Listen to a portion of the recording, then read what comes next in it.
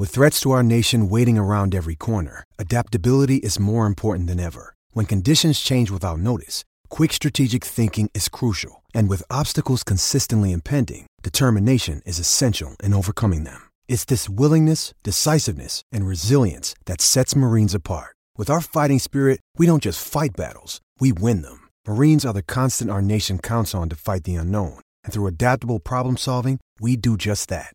Learn more at marines.com. We are back and we are live. It is Fight IQ presented by RotoWire. Here to talk UFC 284, pound for pound, number 1 and number 2. And don't listen to Ariel Helwani. It is the first time it's ever been pound for pound 1 versus 2.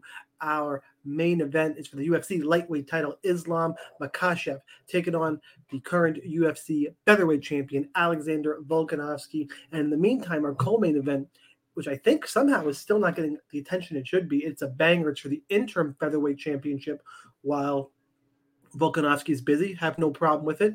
It is Yair Rodriguez taking on Josh Emmett. I'm your host. I go by Sniper MMA. With me, as always, the analyst, the important guys. I'm just going to guide him through, throw some jabs, try and be a little funny.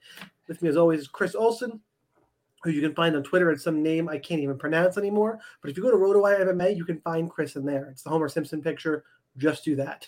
And Joe, better known in the MMA DFS world as Sun Tzu. Guys, you ready for 284? I got to say, Chris is rocking some wild hair, man. You got that Grizzly Adams mountain man look going. But it's not to the point where it's so messy that it's distracting and it looks like you're homeless. This is the appropriate that's the goal every time. The thing is, we're coming out of winter, so it's gotta recede with the cold. But he does hibernate. That's right. Yeah, my hibernation clearly not enough. I got sick over the week. Just getting over it. I would try not to cough every other word. If you hear me sort of a laughing motion, that's either making fun of one of Sean's picks or holding in a cough, one or the other. But this main event and co-main event, pretty good. I'm relieved that Sean remembered the name of the lightweight champion. I think that means he could technically run the UFC now. But can we get to a point where everyone's like, what's going to happen when Dana's gone? And somebody, I got to start giving, when I see things on Twitter, and someone made a passing comment, but it's going to be probably Nick Maynard. That's probably who it's going to be, right? When Dana's gone, it'll be Nick Maynard, I would think. I want to throw out, give me John Anik. Put John Anik up there. Let's elevate him. We got some other good broadcasters. I can deal with Fitzy. So you think it's going to be Maynard over Shelby? Either one. It's going to be some weird combination of both, I think. You're right. It could be Sean Shelby. And one of the two. But give me John Anik. That's who I want up there. It's my guy. It's my Boston guy. The Anik going mad with power. That'd be great. I'm here for it. Sorry. Yeah, so I will tell these guys that my internet, well, as you guys know, my internet connection is not the greatest. Full of excuses today. We are all I'm sitting in a hotel room in Dallas. I actually came down here for a birthday party. So I'm going to a birthday party tomorrow, and then I am flying out Sunday morning at 6 a.m. So it's going to be a lot of fun. I got to figure out how I'm going to watch some fights tomorrow. This is not a great card, guys. I mean, it's interesting, and I got a couple of lineups I really like from DraftKings, but honestly, it's not a great, it's not your prototypical pay-per-view card. You've got a lot of Aussie names that you have a few Aussie names that you don't know. And then you've got people that are essentially being flown, 9,000 to 10,000 to however many thousand miles to Australia to lose. So it's really a weird card. I mean, I'm still here for it, but that's because I'm a sick person. So there we are, I guess. All right, let's just jump right into this card. Actually, before we jump into the card, make sure you go to rotowire.com for a 10-day free trial to all their premium content. No credit card required. You got MMA content, daily fantasy, season-long fantasy, all the sports, optimizers, tools, cheat sheets. Check that all out, and even more importantly, make sure you go to RotoWire MMA on YouTube and wherever you listen to podcasts, and subscribe to the podcast. Give us some love. We do appreciate it. Guys who are live on YouTube with us right now, thank you as always. Drop some comments. Make fun of Joe's hair, Chris's hair, my beard probably pretty gray and old. So, pot shot. I like it, guys. Let's go. Let's talk about Zubaira Tukhugov, 9,600, taking on Elvis. Just call him Elvis. Elvis Oliveira at 6,600. Line on this fight currently. Joe fan club in the house, as it always is, from Alan. We were talking about that before the Alan's show. my dude. We were talking about that before the show, so it's really There's always one. Always one. Tukhugov a minus 600 favorite. Brenner plus 450. I think the more interesting thing from this fight doesn't go to decision, is only minus 135. I'm clearly on the Tukhugov side, but I think he's too pricey. Joe, we'll start with you this week. So anybody who bet Tukhugov misses weight got cashed that ticket already. This guy goes up. This is his first fight at 155, and he misses weight by 2. He comes in at 157 and a half. So that's awesome. I assume the fight is still going on. I haven't heard that it's not. But they essentially give this guy a cream puff. He's one of Habib's boys. Cream puff, guys. Cream puff. Yeah, they definitely are giving this guy a layup. Anybody else would have gotten let go from the UFC for throwing that punch after that fight. But because he's Habib's boy, he didn't get cut. So they're giving him a real layup here, and he wasn't a big 145er. So that's the only cause for concern I have. I mean, if it wasn't such a cream puff fight, here's a guy that goes in and just shows so complete disrespect by missing weight at a new weight class, at a higher weight class. Is just crazy to me. Well, what's there to say, really? Is there a lot of analysis we have to do here? He's going to win this fight. It's just a matter of, does this go inside the distance or does this go to decision? And at his price point, 9.6K, how many shares of him do you want on DK? And I will tell you, I don't want that many. I can do some really nice lineup builds without him. And unless he gets that early finish, he's not going to pay off 9.6K. I think I heard, at least for Optimal, I think I heard you need to come up with 13.2 or 13.3x on average to be optimal. And, I don't know. I don't know if he's going to get there. So I'll take the obvious pick here. I think there are better plays for DraftKings, but I'll take the obvious play. And also, I'm not fading him because it would not shock me because he's so disrespectful, like you mentioned. I do think he can be lazy. Brenner's a BJJ guy. It's not out of the realm of 5% possibility that Tukhugov takes him down, is dumb enough to get submitted. That's not out of the realm. It shouldn't happen, but I'm not going 0% because I want some live lineups if Tukhugov goes full stupid. Chris, who you got? Yeah, I mean, I think we basically all here. There I go. It's gonna be an interesting one, folks. But I think we're all pretty much in the same boat. We're okay, Brenner is a submission grappler, but even if he is, can he submit Zubaira? I think Zubaira's only got once lost by submission. And if that can't happen, can Zubaira knock him out within the allotted time? Because, Zubaira is not a guy who puts anything together. He throws big single shots. He's athletic. He covers a lot of distance. He basically just throws hooks. I think, I hate passing the first one because it's just, because if it pops and you don't have it, then you're out very early and you're sitting through the rest of the card. But Brenner is just his stand up is very amateurish, and I think that even if it does go to the ground, Zubaira is at least good enough not to be submitted and get back to his feet. So I see this fight kind of stalling out and not being much. I'm gonna go with Zubaira, but I'm gonna probably be a big fade more often than not. All right, let's move on. Shane Young, 8,300, taking on Blake Bilder, 7,900. Line on this fight as of right now. Bilder, minus 145 for Shane Young.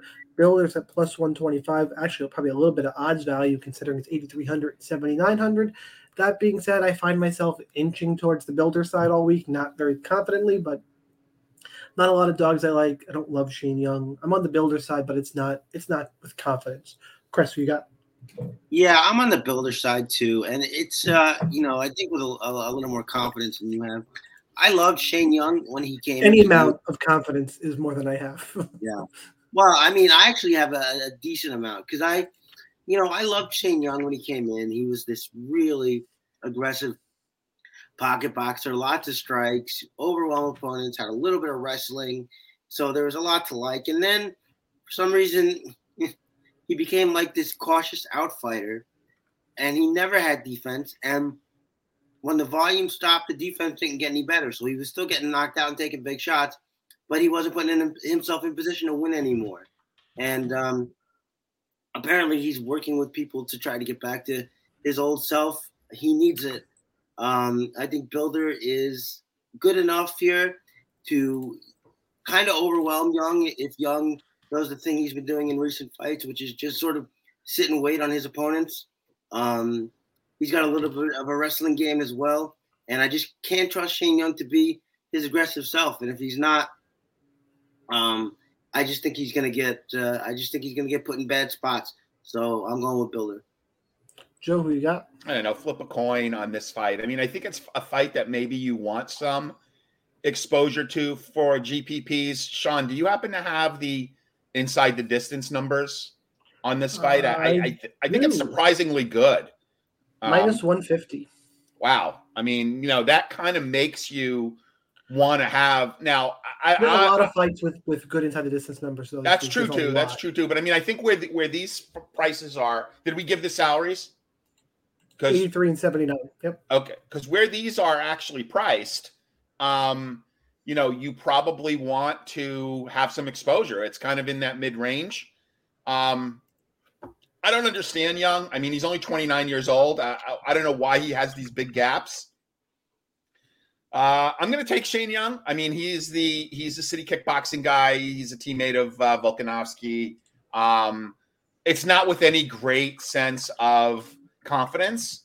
And I honestly would, on a GPP perspective, I'd probably be pretty equally weighted because I really don't have a lot of confidence. But I'll go with Young. I'll say that he's picked something up, training with all those killers. And we'll see what happens. But it's not a strong endorsement. All right, let's move on. We'll talk about Luma Lukbunmi. 9,000 taking on Elise Reed, 7,200. A line on this fight. Back up. Best fight that has split up, all kinds of screwed up. Minus 305 for Loma Lukbunmi, plus 255 for Elise Reed. Fight goes to decision, minus 280. Like I said earlier, that makes, with a lot of fights that are projected to end inside the distance, this one not. Makes Elise Reed probably the most popular cash game punt on the board outside of probably the Josh Emmett stack or maybe the Volkanovski stack. Probably the stack options in cash and then Elise Reed are where people will be looking. I to be honest, I came dangerously close to picking Elise Reed early in the week. Wow. I came, and it's more of a shot at Loma. She can grapple. She's a good striker. She should win everywhere, but she's never, to me, dominant running away. Where I feel like if Elise Reed, Loma should win. Why I was thinking it is, one, we need dogs. Two, this level women's MMA is just not that exciting and crazy stuff happens all the time. And three, I really feel like if Loma has an off night, anybody in the division can beat her. And Elise Reed, if she has a good night and Loma has a bad one, she's live. She's totally live. And I saw enough things from Loma I didn't love. I am still picking Lukbunmi. I couldn't pull the trigger, but I thought about it this week more than I think most people did. Joe, you're up. Yeah, so I like Lukbunmi a fair amount. I think she also could be a solid cash play. You're getting her actually 500 cheaper than against Gomes, and she put up 95. She's got a pretty solid floor. I mean, her ceiling isn't great, especially in that upper 9K range, or in that 9K range. Sorry, but she's definitely she's not going to get one punch finished, and I do think she has Reed beat everywhere. This is a much easier trip for her to make from Thailand, Bang Tao, her training camp in Thailand. I think she could be an interesting cash play. I also see a sneaky finish, perhaps. And I may be playing a few Luma Lukbumi lineups, just not for my affinity for Thailand, but I may be playing a few Loma lineups and GPPs because I do think that she could potentially finish Elise Reed here. Chris, you got? Yeah, you definitely thought about it more than I did. I just don't see what Elise Reed does. I mean, she's just sort of a boxer. That's it. And Loma is, a really good striker. And I don't know why she wants to grapple so much now, but she does. 9 takedowns in her last 3 fights. That's good for us. One, because Elise Reed gets taken down a lot. And, of course, because DraftKings rewards that very heavily now. So that's where I think, Joe, that she is firmly in the cash territory. I don't love it. I don't see a finish as much as you do. Wouldn't really love it in GPPs because I don't think she has a finish in the. No, she doesn't. She doesn't. Okay. And again, it's a punt. I'm not strongly endorsing Luma by finish, right. But I certainly think if she could finish anyone, she could finish Elise Reed.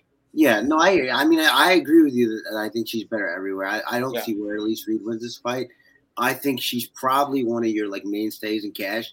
You get your 83 to 85, and that's fine. But yeah, Elise Reed has to be a very specific matchup, and this one's not it. So my pick is Lukbumi. All right, let's move on. We got Jack Jenkins at 9,300 taking on Don Shanies, who at 6,900. And remember, Don Shanies was just in a war with Sadiq Youssef that Sadiq is still shaking off. You should check out Sadiq's YouTube channel if you are not familiar with his comments there, and just go check out Sadiq. I put out a tweet I'm a little annoyed that Sadiq has swooped in to do his breakdowns and putting out better content than all of us who've been doing this for years. It's a little irritating, but good on him. Line on this fight: Jenkins is minus 350. Shanies is plus 290. Jenkins, the newcomer to the UFC, and I think he, they're setting up the Aussie here for a reason. I think he gets it done. I think something exciting happens. Fight doesn't go to decision. Minus 225. Chris, who you got? Shanies is so funny because you look at that Youssef fight where he marches across the cage. He immediately gets caught in the Thai clinch. Then he goes for that sloppy takedown and gets guillotined. Yeah, and then you might think, well, maybe he was jittery. Maybe that was. You watch his last fight in Cage Titans FC. The first 15 seconds is literally the exact same thing. He marches across the cage. He gets caught in a Thai clinch. The only thing the opponent doesn't submit him, and he wins a war eventually. This reminds me of it, and forgive the reference, but this is strictly for fight reasons. It just reminds me of a Derek Minner type, where a style that really wins on the regional scene, where it's okay, you know what? I'm just gonna go out here and be really, really chaotic, and you're not gonna be able to handle it. But when you get higher and higher competition, obviously guys can't handle it. And I think Jenkins is there. I think first of all, I think he's really strong for the division. I think that's going to play because I think Shanies is going to try to do almost nothing but take him down. I think he's good at keeping distance. He's got great leg kicks, and Shanies eats a lot of punches. I think Shanies gets knocked out here. I'm not going to shy away from paying that 9,300. I think it comes in. I think Shanies. I mean, can he sort of get his game going? I guess, but he's just so wild. You would never trust him outside of GPP, and for me, even then, it would only be a small percentage. I just don't like the quad A style. So I'm going Jenkins here pretty heavily. Joe, who you got? Yeah, Chris pretty much said it all. I mean, he's the Aussie prospect, 29 years old, 7-fight win streak. It looks like he could probably win it with wrestling as well if he doesn't get a knockout, which is maybe something we want to see if we're playing him in DraftKings. 9,300 is a little rich, but there are ways you could get him in, especially if you are stacking. So you can certainly get him in. I do think that this is a fight that the UFC wants Jenkins to win. Sheamus is a lower level opponent that they are flying out to Australia to face a prospect with a 7-fight win streak. I'll take Jenkins. I think he's a good play in GPPs, maybe even cash. I don't know. I'd have to look at how the builds work, but I like Jenkins. Agreed. Let's move on here. We'll talk about Jamie Mullarkey, 8,700, taking on Francisco Prado, 7,500. I couldn't remember his first name, so clearly you know who I'm picking on this one, giving him the Dana White treatment here. Jamie Mullarkey is a -275 favorite. Prado +230. Fight doesn't go to decision, -225. Yeah, I'm on Mullarkey here, pretty much kind of however he wants to get it done. Prado's probably one of my least favorite dogs on the card. Joe, who you got? Yeah, it's interesting, because Prado and one of our good friends, Sean, is giving some love to Prado. He is known for, missing some fabric from the upper arm area of his shirts. And I'm also hearing some other love for. That was funny. Yeah, I'm also hearing some other love for Prado, and I honestly don't get it. I really don't get it. I mean, I'm glad you're on the same page because the Argentinian scene. I mean, come on, guys. Like, wow. His record is good. Okay. He's got but it's interesting because watch some of his fights. Like, if you watch some of his fights, like, it's not like he's like cruising in round one all the time. Like, he's facing some adversity. When you're getting into wars on the Argentinian regional scene, and then you go fight Jamie Mullarkey. Yeah, and reservations. Like, he got like a 3rd round finish against the guy that was, 22-16. They don't even give his date of birth, but the guy looks like he's in his like late 50s. But like, so I don't. You mentioned just the topology stuff. I had to show my wife Travis Fulton just last week, and she was like, "Why would you do that?" Yeah. Well, so I don't have a lot of love for Prado. I mean, there is a surprising number of people who are searching for dogs that are looking at him as a potential dog. I personally don't see it. Mullarkey is not James Tahuna. He's fought a much better schedule, and he's had some really good wins.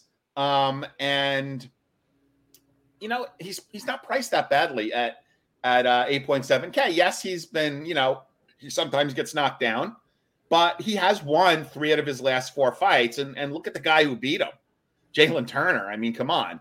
No loss is a good loss, but I mean, he knocked out Worthy Smith and won a decision against Johnson. So the competition's been better. I like what I see. He's a tough kid. I think he's going to light up Prado. Prado's going to be exposed. The Argentinian regional scene, he's not going to be doing them proud. So give me Mullarkey. And if you're looking for a dog at that price range, there are others on here that have a more legitimate chance to win. I would agree with you. Chris, who you got? Just, I mean, if you're looking for punts, I mean, as much as I talked him down, and I think we all agreed, I mean, Shane is in your GPPs. I mean, because he's going to make everything crazy. So, that's the guy I'd play Brenner for cheaper because I can play an extra 9K guy. Yeah. I mean, yeah. Now watch Prado go out and flatline Mullarkey. Guys, I'd play Randy Brown over either of those guys. Sure. Well, but that's, we can get there. That's 7K right there. I'm slowly coming around to that train of thought. Yeah. At the beginning of the week, I was very much against it. Yeah. All right. Well, who are we talking about? You're talking about Prado. Prado versus Prado versus Jamie Mullarkey. Yeah.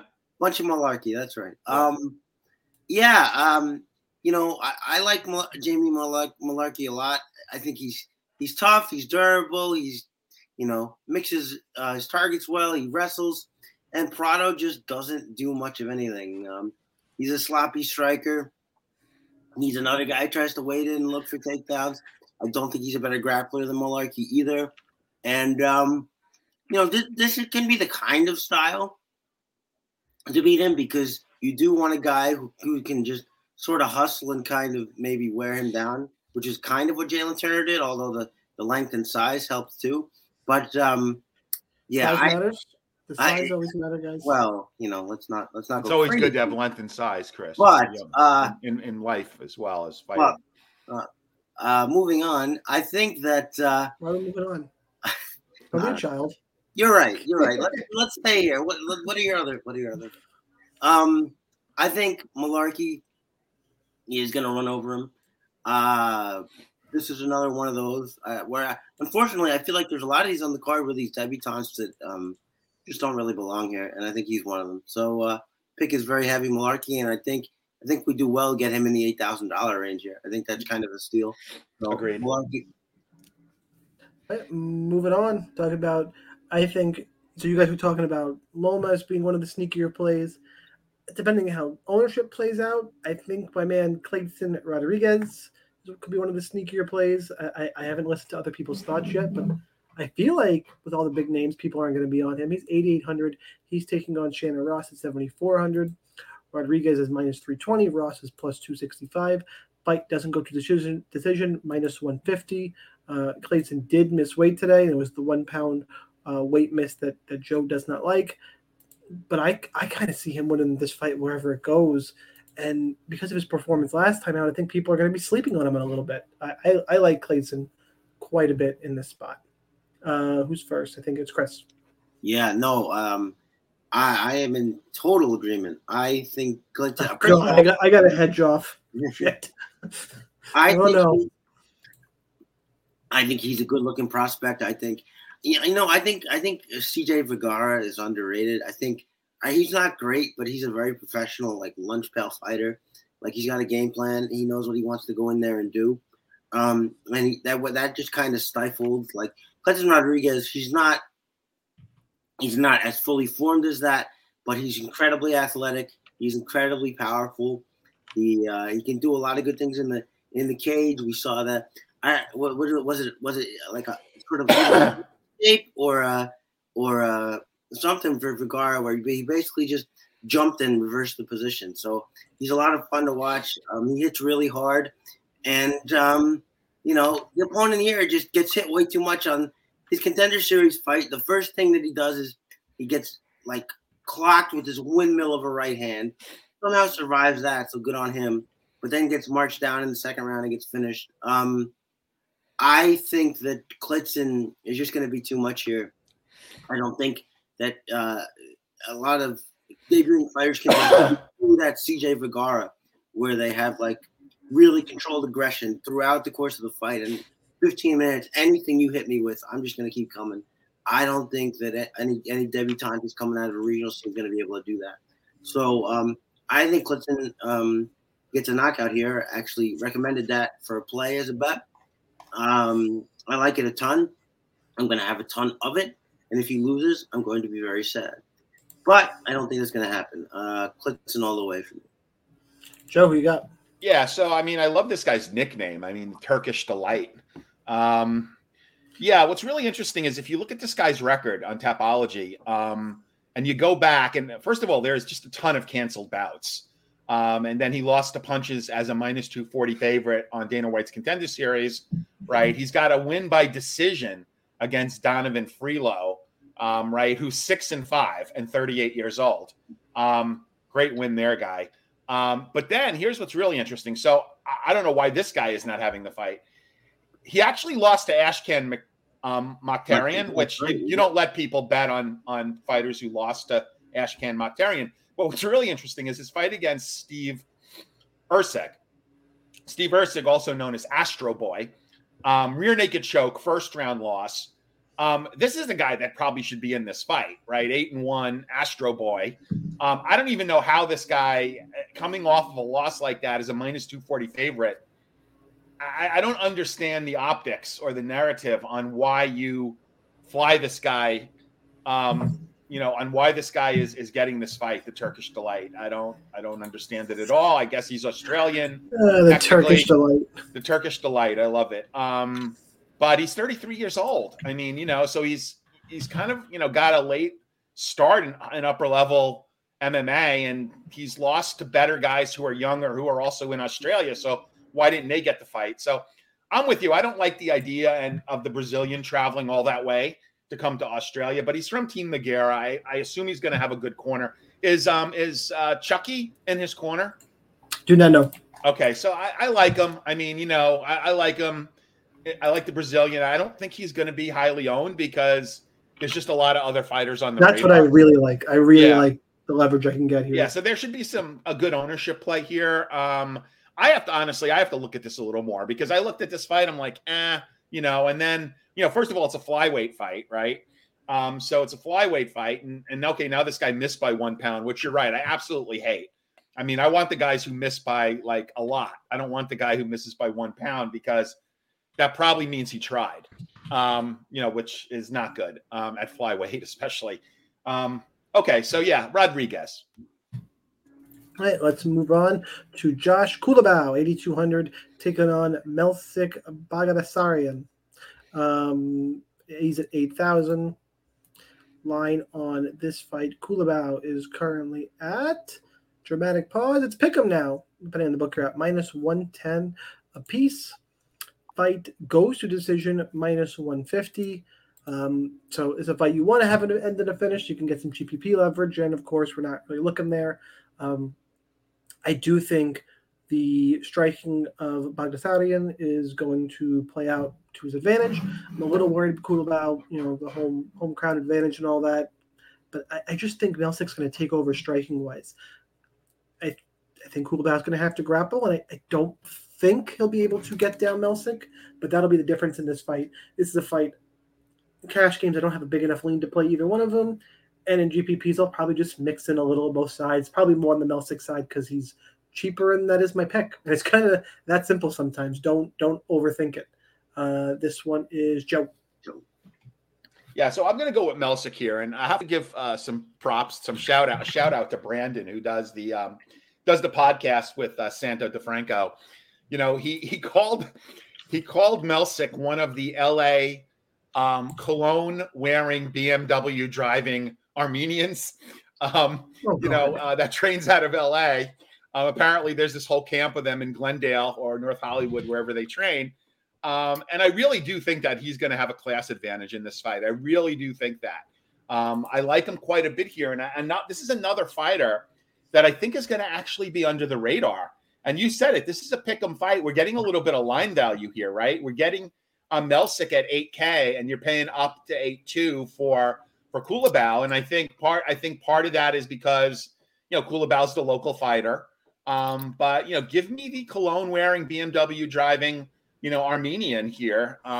He scored 61 points in his last fight, which was not a good look, but it was a win, right? And then he KO'd Anglin, put up 101 points at 8.6K. I mean, you're getting him $600 cheaper than he's been. I don't know that Kulabau is that much better than either of these guys that he's beat. So I kind of like him here to put on a good performance. He's 7-1 at 8K. I like him in cash. I like him in GPPs to maybe sneakily get a finish. And I don't know how highly owned he's going to be, except for the fact that, now people are seeing what we're seeing with line value, right? You're getting line value. So it's not a ton of it though. It's not a lot. No, it's a little bit. So like I said, I don't know what kind of cologne he wears or what series BMW he drives, but I'm going to give him a play here. I'm going to take the line value. I like him. Cash, GPPs. I'm woefully behind on builds. So I don't really know what percentages I'm going to have here. But and you got a birthday party. That's not great. Yeah, I got to go to a birthday. Well, I'm going to have pretty much all day tomorrow to do nothing but like build lineups in my room. So I'll do that. And also, by the way, I'm living the dream. I've had 2 shots of cortisone. And that is one of the greatest things. If you guys have issues with your knees or shoulders or backs, or cortisone is like God's gift to pain relief. So I'm actually feeling pretty good with my cortisone shots. I got Band-Aids on each knee, but that's pretty cool. Yeah, so give me Melsik here. Chris, who you got? So I think most of what Joe said, you can copy and paste for whoever you're picking. That's how close the line is. But I'm, before I like watched tape for this, when I just saw their names, I was gonna pick Melsik. And then I went back and watched Kulabau. Kulabau looked really good in that Sungwoo Choi fight. Choi is a sloppier striker than Melsik is, but just as dangerous, maybe more dangerous. And he was very evasive, didn't really get hit clean a lot, got through all of those war exchanges, won most of them, knocked him down twice, got a very clear decision. I think his boxing has come miles and miles since when we first saw him. And Melsik, for as good as he is, he's still that karate guy who comes in there with his hands down. That means he still gets hit. Yep. And Culibao hits hard. And, I mean, like Joe said, he had that Melsik that had the kind of a dud performance, did knock out Anglin, but Anglin was just sort of a nothing grappler who kind of, as soon as he couldn't get the takedown, he was out of answers. I think Culibao is going to be that's going to be his secondary, and the boxing is going to come first. And I think he's going to lose that exchange. I think it's the grappling I'm actually worried about. Like it's not. I think Culibao could have some success wrestling. Could. He could. I actually, if he does, I mean that's gravy for me. Could he? Look, is he the better striker overall? Probably not, because Melsik is the better kickboxer. But I think he's better defensively, and I think that's going to help in these exchanges. And I think Melsik is probably, when you talk about who's going to be higher owned, he was the guy with fanfare. He was the guy they were all talking up when that England fight happened, because he was so explosive and yada yada yada. Culibao, I mean, just came through with that interesting, entertaining fight. So I think if you're going to ask me ownership, although I mean a T-shirt bet to Sean says that I don't really maybe know this as well, but I think that Culibao is going to be the lesser owned here, and I'm going to be on it because I think I saw real improvements in that. No, I agree. Culibao will be lesser owned. Okay. Oh wow, nice. Okay, I'm learning. I am learning. So I think that I think Culibao really showed us something against a dangerous opponent last time. And I think he gets it done here too. I don't hate it, dude. I think you should have some shares. I agree. GPP. Yeah, I'm not. I don't despise it either. Yeah, it's a weird one. All right, and we are the send-off fight to the main card. So it's a prelim headliner: Tyson Pedro, 8,900, taking on the return of Modestas Bukauskas. My man was in the UFC, had a brutal stretch, and brutal because my man's stepping in there again. Okay, he got his debut win against Andreas Michailidis. Right? Okay, got it. And then they feed him to Jimmy Crute, and then Mikhail Oleksiejczuk, and then Khalil Roundtree Jr. And when Khalil shows up, Khalil's dangerous. I think Khalil's still underrated. Those three guys. So he gets cut, says I'll come back, has a nasty injury in the Roundtree fight. Gets cut, comes back, is back. He regained the Cage Warriors title on the regional scene, and then he's right back to Tyson Pedro, another ranked guy. Like I know Tyson Pedro is people like to hate on him, and there's clearly some issues there. The problem is I don't really think Modestas is the guy who's gonna. Dude, Tyson Pedro has got naked photos of someone very close to Mick Maynard. Yeah, Tyson Pedro. Because these last three fights, this one included. Like he's not even getting an iota of step up in competition here. Yeah. Like he's got to be holding naked photos of something. Ike Villanueva, Henry Hunsucker. Yeah. Before that, his other wins, Safarov, Craig, 2016, Khalil. Look, it's guy got knocked out by Hua. Yeah, he did. 2018. 2018. Yeah, and then took some time off. I think Tyson Pedro wins. I do think Tyson Pedro wins. I've seen a lot of love for Bukauskas as really the underdog. By who? As the value short play, notice too. Isn't he taking this on short notice? Yes, from a bunch of people who are not so much as picking him straight, but of all the dumpster fire we have in the 7K range, he's fighting the worst guy. Like he's fighting Tyson Pedro, and around in that 9K range, are you going to play Tyson Pedro? Are you going to play Crute, Malarkey, Rodriguez, Della Maddalena, Jenkins? Like he's just going to go under own there. So why not play some Bukauskas and see if Pedro shits the bed again, a la Hua. I'm going to have some because I don't hate that. Like if anybody in that range, okay, if anybody's going to pull off an upset in this 4-fight bunch of Prado, Ross, Bukauskas, and Reed, it's probably Bukauskas, and then I would pick Reed. And then you can start debating, more expensive Menafield and Emmett. But $300-400 on this slate is valuable. So I think he's an interesting secondary tournament option. I'm still on the Tyson Pedro side. It's a weird fight. It's a weird fight. Chris, who you got? I am a little heavier on the Pedro side. I think that that time away was good for him. He very clearly leaned out. But to Joe's point, was it like he came back to Ike Villanueva and Henry Hunsucker? Yeah, but he came back with knowing how to fight, which was what he needed. Those two losses that knowing how to fight is a great line. What I mean is he those two losses he took, especially the one to but also to Ovince St. Preux. This was a guy who didn't know whether he wanted to strike or grapple. If you remember the Ovince St. Preux fight, the first thing he does is try to take down Ovince St. Preux, which everybody agreed was his only chance to win. And so then he gets up. Then he's beating Hua. Instead of going in for the kill, he tries to grapple, and then Hua ended up turning the table. Now, what did we see when he came back? We saw a guy really invested in the low kicks, which I love, and which is going to be really good for Bukauskas, who stands really heavy on that fight. Bukauskas gets hit really hard. He's agile around the cage, but he doesn't have any defense. He was getting hit. He got lit up by Roundtree in that first round. I know Pedro's not as athletic. That's fine. I still think the leg kicks are going to pay big dividends. Bukauskas isn't. I just don't buy that he's a finisher at this level. He's got a BJJ black belt, right? His wrestling isn't good enough to. I mean, he couldn't take down Pereira once we saw it. I just don't know where he wins. I don't know what his sustained offense looks like, and I don't like it whatsoever. So I'm taking Tyson Pedro here. I think he knocks him out, and that's another play that I have recommended.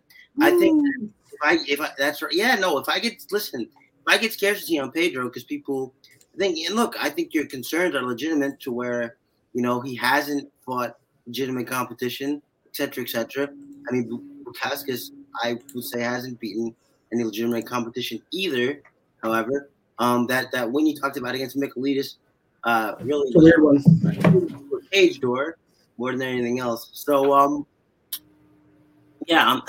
taking Tyson Pedro here, and I think this might be a leverage spot because I think Pedro is coming in here to get his work done early. Joe. Yeah, so we spend far too much time on a one-sided fight. So I'm going to say Pedro, and let's move on to the next fight here. All right, let's talk about the main card. Remember, before the main card, I have to tell you, go to rotowire.com/free for a 10-day free trial to all the premium content. No credit card required. And as much as I love Jake and our editor and all the guys at RotoWire, more importantly, go to RotoWire MMA on YouTube. Subscribe to the channel. Like this video. Subscribe to RotoWire MMA wherever you're listening or watching this podcast. That's number one. Number two, then go to the RotoWire site and check them out. I'm going to be selfish for a second. What if I get an email about that? That'll be fun. Be a fun comment. More to come. Let's start off the main card. Jimmy Crute, 8,600, taking on Alonzo Menafield at 7,600. Line on this fight, Crute minus 180, Menafield plus 155. Fight doesn't go to decision, minus 500. It's the GPP special. Give me Crute via submission. Just watch out for the Menafield bombs. A little worried about Crute's recent lack of durability, but I'm going to stay behind him here. You can play Menafield in GPPs, obviously. Joe, you're first. Yeah, so, this is definitely a GPP fight, right? I mean, Crute has not had a fight in the UFC that has not ended by finish.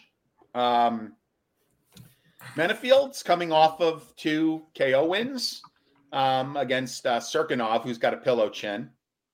Put up 103 points and 123 points against Mazharov. He's outside of his fight against St. Preux, his floor has actually been pretty solid. I am taking Menafield here. I do have the same concerns about Crute with his chin. I don't know. Now, the one bogey here is if Crute decides to wrestle. I think he's going to. And he gets Menafield tired. I could see how that might be a problem, but I love the 7.6 salary. I definitely think this is a GPP fight, so I'm not saying don't have any shares accrued, but like at 7.6K, a guy coming off of 2 knockouts against a guy coming off of being knocked out 2 times, give me the 7.6K. I mean, I okay, yeah, Hill, I get it, great fighter, but like Crute lasted what, like 14 seconds, or actually it's 0 seconds. I don't even know how long he lasted. He put up 2 points in that fight. 2, yes, that's right, 1-2, and he was 9.2K in that fight, and that was 12-4. That was over a year ago. So I am taking Menafield here. I like him to get the win by finish, obviously. Have some shares accrued, but give me Menafield. Chris? Yeah, it can't be a bad play because we know that Crute can get knocked out. We know that Menafield is fast and powerful. I think Jimmy Crute wrestles here. Interesting stat: he has never lost a fight in which he's landed 1 takedown, with the exception of the Anthony Smith fight, and that was a leg. His leg went out, and so that's kind of, you can say Smith contributed to that, but I would say it's more of a freaky kind of thing. But my problem is Menafield is just too wild. Like, yeah, he can land a bomb against Serkinov because anybody can do that. Jimmy Crute is actually going to be in there with competent boxing, and that's why I wouldn't compare it to Jamal Hill, because not only is he long, but he's a really good counterpuncher, and so I wouldn't put that in a league here so much, because I do think Menafield just kind of throws from the hip, which has made fights a lot closer that really shouldn't have been.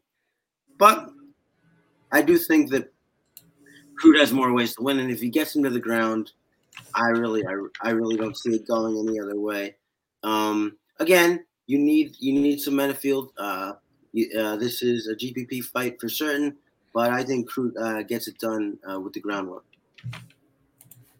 Moving on, we're going to talk about Justin Tafa at 8,400, taking on Parker Porter at 7,800.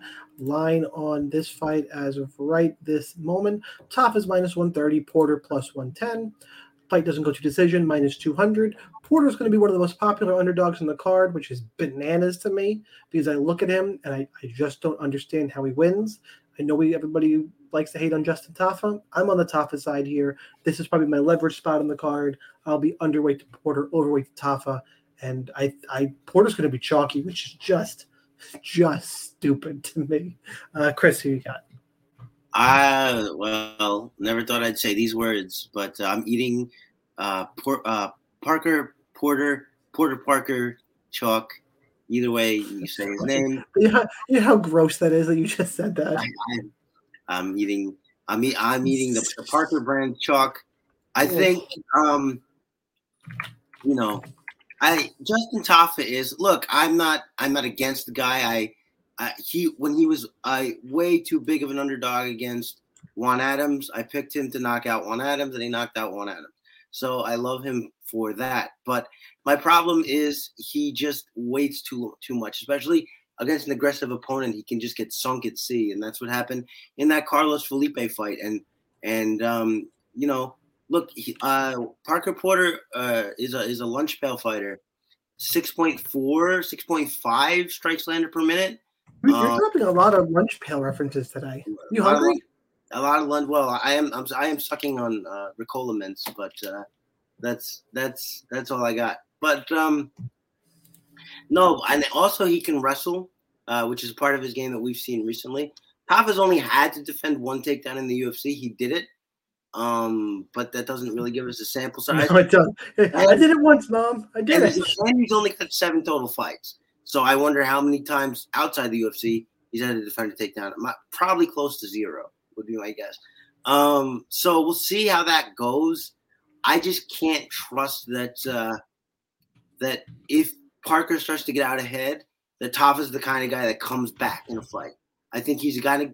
I think Justin Tafa is the kind of fighter who needs to ride momentum and put on a show. I don't think he's the kind of guy who finds it in him to come back. But I do think He's tough enough to hang around and not get finished, which is why Parker Porter by sub, Porter double P. I don't know which name comes first, but I'm not by sub. I'm sorry, by decision plus 340, which I think is a little nuts. I think that's the way to play Porter if you are betting him. I do think he's a decent chalk play. I think he gets you 83 and 85 in his sleep if he wins this fight. Could go a little higher even. So yeah, I'm in Parker because I think Tafa is KO or bust, and I think the KO part is very much not a certainty. So I'm going Parker Porter. So who you got? Wow, that was a long breakdown for middling heavyweights. Tafa looks in shape, but I'll go with Porter as well. I will also have ceded the majority of the time that I was going to talk about this fight to Chris, so we could actually move on to the next fight. So give me Porter. Chris has got no regard for when we try to do an hour show. You just got no regard for it. I'm just giving the audience what they want, which is me. Man, I feel like I want to tell him, but I'm going to move on instead. Jack Della Maddalena, 9,200, taking on Randy Brown at 7,000. Line on this fight: Jack Della Maddalena minus 300, Randy Brown plus 250. Fight doesn't go to decision, minus 200. This is the step up Jack Della Maddalena deserved. Interesting fight, big favorite. I started this week all in on Della Maddalena, and I've come back to earth a little bit. I'm still picking him, but I'm now willing to mix in Randy Brown and GPPs, and I do see the big step up, the big price tag to pay off. Just he looks so good. Randy Brown is hittable, even with his length. I'm still picking Della Maddalena, but that explosiveness and Randy Brown, I need to see Della Maddalena defend somebody shooting takedowns at this level. And that's what's kind of gotten me like, yeah, I haven't seen it yet. I probably shouldn't assume if Randy Brown gets a takedown, and gives Della Maddalena that. I mean, Randy Brown giving a vet lesson is not exactly the right words, but you get what I say, that the octagon learning experience, it wouldn't stun me. So I am still on the Della Maddalena side because of the technical and the power on the feet. Just I'm more hesitant than I was. Joe, you're up. Yeah, so Randy Brown in his last 4 fights, 9.3K, 7.9K, 8.8K, 8.7K. So now we have him at 7K flat, right? Look, I like what I've seen from Maddalena. This is the type of step-up fight that Pedro should have gotten. Like, obviously different weight class, but like equivocal type of step-up like that Pedro should have gotten. So at least, I didn't even think it had to be this big of a step-up. Just a little. This is a step-up fight, right? Randy Brown has not traditionally been a super high scorer. His last 3, he's on a 4-fight winning streak. 3 of those last 4, I mean, he didn't break 80 points. But at 7K, do we really care, right? I think we would take 80 points at 7K, and Cowboy Oliveira put up 110 points. I think Brown has a shot here. I really want to see how this plays out. The narrative all favors Della. Randy Brown flying to Australia. But you're right. This is a veteran fight. And if Maddalena can finish him, then that would really bode well for him. I'm going to have shares of both sides of this. I think as a GPP dog, I like Randy Brown. I think I picked Randy Brown in my RotoWire picks earlier in the week. So I guess I'll stay with that. Yeah, I know. I think I picked both Menafield and Randy Brown. So I'll stick with that because it would be disingenuous if I change that. Jeez, both of you guys hit the mute button. Holy God, both of you! I should have. Like a chorus of shit. I like Maddalena a lot. I'm going to have a lot of shares of him. So I would, again, I picked Randy Brown earlier in the week. I'll stay with that pick, but I think Maddalena is a solid play here at his price point. He's probably going to win by finish if he wins, and he's probably going to score well. Chris, you got? I don't like how Randy Brown got stuck so much against the cage against Luque. I think that means that Maddalena can walk him down, and if Maddalena walks him down, tall man defense is not going to be his friend. You talk about the wrestling, 33% takedown accuracy rate.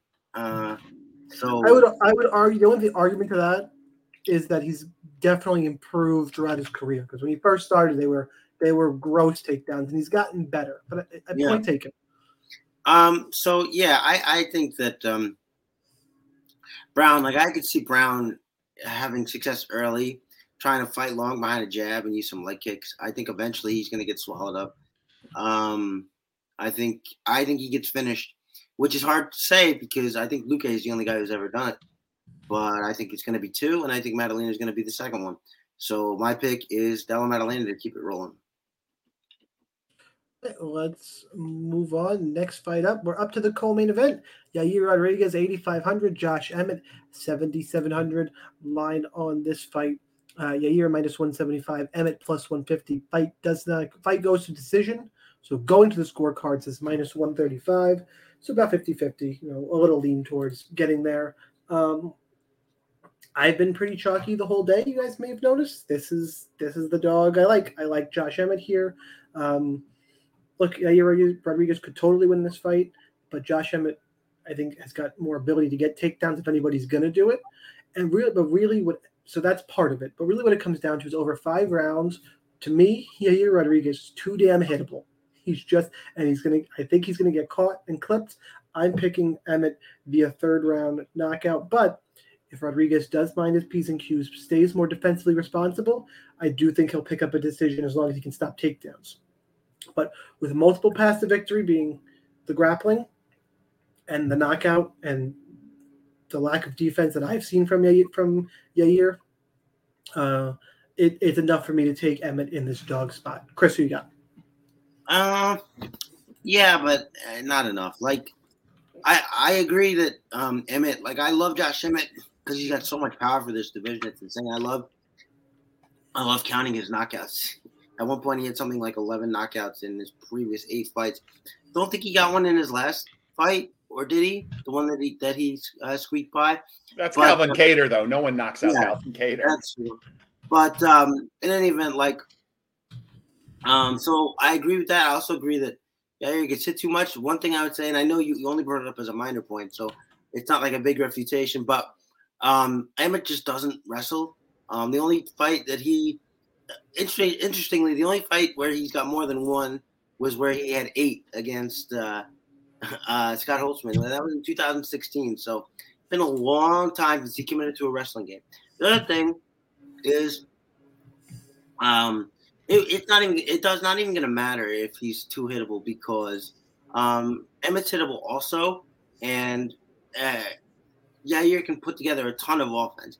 He was winning the first 2 rounds against Max Holloway. He's just the kicks are too quick.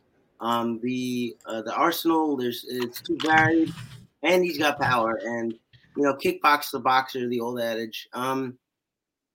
Emmett just doesn't have enough tools. Like he's powerful, he's athletic, he can leap in with hooks. After that, Yair has it. And again, if I could trust Emmett to commit to a wrestling game, it would be different, but I can't. So I have to take Yair here. I like him quite a bit. I think he's going to throw a ton of strikes. I think a lot of them are going to land.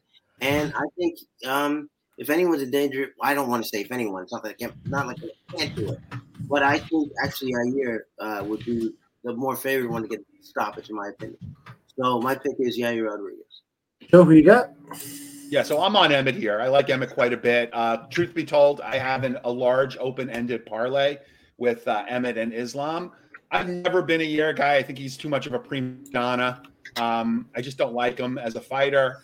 I think he sometimes tries to get by on flash. Now, the one concern I do have is there is a lot of narrative floating around that Emmett may be hurt. I've heard all different types of potential injuries from hip to, which would concern me if he was truly hurt. Now, at his age, I can see him taking the fight because for the payday. So if he's hurt, that would really be bad for me. But if he's not hurt, if he's in just top-notch shape and he's in fight shape, I like him quite a bit. I like him to school Rodriguez in this fight. Again, I would like to see him use his wrestling. I do agree that he's kind of fallen in love with his power for good reason. He's knocked a lot of guys down and out. But I'd love to see him kind of just take Yair down at will, which I think he could do quite easily. I like the line value. I love Frankie Edgar. Just get on top of him. Frankie Edgar. Yeah, I like him. Yeah, it's actually creeped up a bit when I bet it. When I put him in my parlay, my open-ended parlay, which is quite a nice parlay. It's like an 18, 19 to 1 parlay. When I put him in my parlay, he was plus 140. So I actually left a little bit of money on the table there, but it was with fighters from the last slate. So I like Emmett here. Give me Emmett. I'll have a few shares a year, but I love the price. I like the upside. Give me Emmett. All right, let's move on to the main event. Islam Makhachev, 9,500. Alexander Volkanovski, 6,700. Line on this fight, Islam minus 380. Volkanovski plus 310. Fight doesn't go to decision, minus 175. Look, I think size is going to be too much here. Size does matter. Taking Islam. I think Volk's a great fighter, and maybe he'll have a game plan to kind of surprise me, but I just think Islam's going to overwhelm him in the long run, and it's either going to be a dominant decision or a finish sometime in the middle of the fight. I just think it's going to be too much. Now, granted, if Volkanovski does pull this off, for me, right up there with GOAT status. Like if he pulls this off, it's hard not to call him the greatest of all time. It's really, really hard. You can have the conversation still. It's not a walk away. But, man, I think he's the front runner. I don't think he's going to get it done. I am picking Islam. I'll be rooting unless I have a sweat, which I'll have more Islam than Volk. Unless I have a sweat, I'll be rooting for Volkanovski aggressively. Joe, so I'm on Islam as well, right? Everything you said, I mean, I want to see Volkanovski hang around for a while, just because I do like this as a potential stack. I very, very infrequently stack in cash, but I see this as quasi-viable as a stack. I like this as a better stack than Yair Emmett. But if he can hang around for a while, he's a high-volume striker. I really would like to see him test Islam. I mean, having a quick, first round, finish by Islam, that would kind of be boring and dull. But I do like Islam here. Everything you said about the size is correct. He should be able to work his wrestling. It's just how long can Volkanovski hang on? That's the key. And will we see Islam ever get tired? Islam had that one point in time when he was flash KO'd, 8 years ago? So he's not impervious. He's not an undefeated fighter. So I'm sure if anyone, Volkanovski does not typically have one punch knockout power. He's more of a volume striker. But yeah, I'd like to see this fight be really competitive. And I'm kind of with you, Sean, unless I have a sweat going and I really need Islam, to win, I'll certainly be rooting for Volkanovski. Chris, bring us home. Yeah, the more I thought about this fight, the more I kind of think Makhachev just runs away with it. It's because you guys mentioned the size, and the other thing too is he gets taken down, and when he gets taken down, I think his whole goal is I'm just gonna out scramble Islam Makhachev, and I think probably what's gonna happen is he's gonna get taken down. He's gonna try to move too quickly, and Islam is just gonna snatch up a dominant position. Like you said, the size does matter. It's really apparent here. Having said that, for DraftKings, it's basically an objective fact that if the UFC, let's say the UFC and DraftKings survives for 100 more years, you'll never get a better fighter at a lower salary than Alexander Volkanovski. Just pound for pound, I guess I would say. Yep, absolutely. But so if you want to look at it from that perspective, but that's the only way I can give it to Volk because, like Joe said, Volkanovski is not a power puncher, so he's going to have to beat him for 25 minutes. That is a tough. Or just 15 of them. Well, yeah, I guess if you think you don't know what's going to happen if he crosses that 20th minute, then yeah. But even then, it is sort of hard sailing. So I think I just go back to Bobby Green saying he was astonished how strong Islam Makhachev felt, and that's another lightweight. Now you've got a featherweight coming up. I don't think Volkanovski is going to be able to do half of what he thinks he's going to be able to do on the ground. So I think Islam is probably going to walk away with it unless Volk can just pull a magic act to stay on his feet and outbox him for 25 minutes, which I don't think happened. So my pick is Makhachev. Yeah, I'm with you clearly. All right, it's time for hot takes. If you guys got them in chat, go ahead and drop them. That's something unexpected you think will happen for UFC 284. Joe, you got to have some parlays. Yeah. Okay. So I'm actually, I don't have any bets in Texas. Unfortunately, you cannot yet wager yet legally in Texas. You can play DFS, but you can't wager yet. They're a little bit behind. I will come out with a hot take, which I think is maybe unlikely. I'm sorry, it's maybe not probable, but is also not unlikely. My hot take is that Australia gets shut out on the main card. Ooh. So that's my hot take. I don't think I like that one, but that is spicy. Chris, you got Spicy. one? You got one queued Yeah, up? I said it earlier in the broadcast, but if you can get Parker Porter by decision plus 340 anywhere near there, I mean that's his best way to win probably because he doesn't have a finished win in the UFC, and Tafa is very tough. Is one thing I will say for him. So plus 340 by decision. Go ahead, Porter Parker. You got any in chat before I give mine? I was trying to see. I want to get as spicy as possible. You're sleeping, Yeah, you guys are sleeping. I know you're in there. I can see you. Somebody type something. Tell me how cute I look. What? Anyway, let's say highest score on the card, Kleidson Rodriguez. There you go. I like that, and that would help me out too. So I'll root for you. You said Clayton. You said Clayton, right? No. I said Rodriguez. I said 60-second bonus time. Oh, there you go. No worries. Shannon Ross is no good. Okay, guys, says I am running out of power here, so I'm going to have to we gotta get out of here, guys. So bid everyone a fair ado.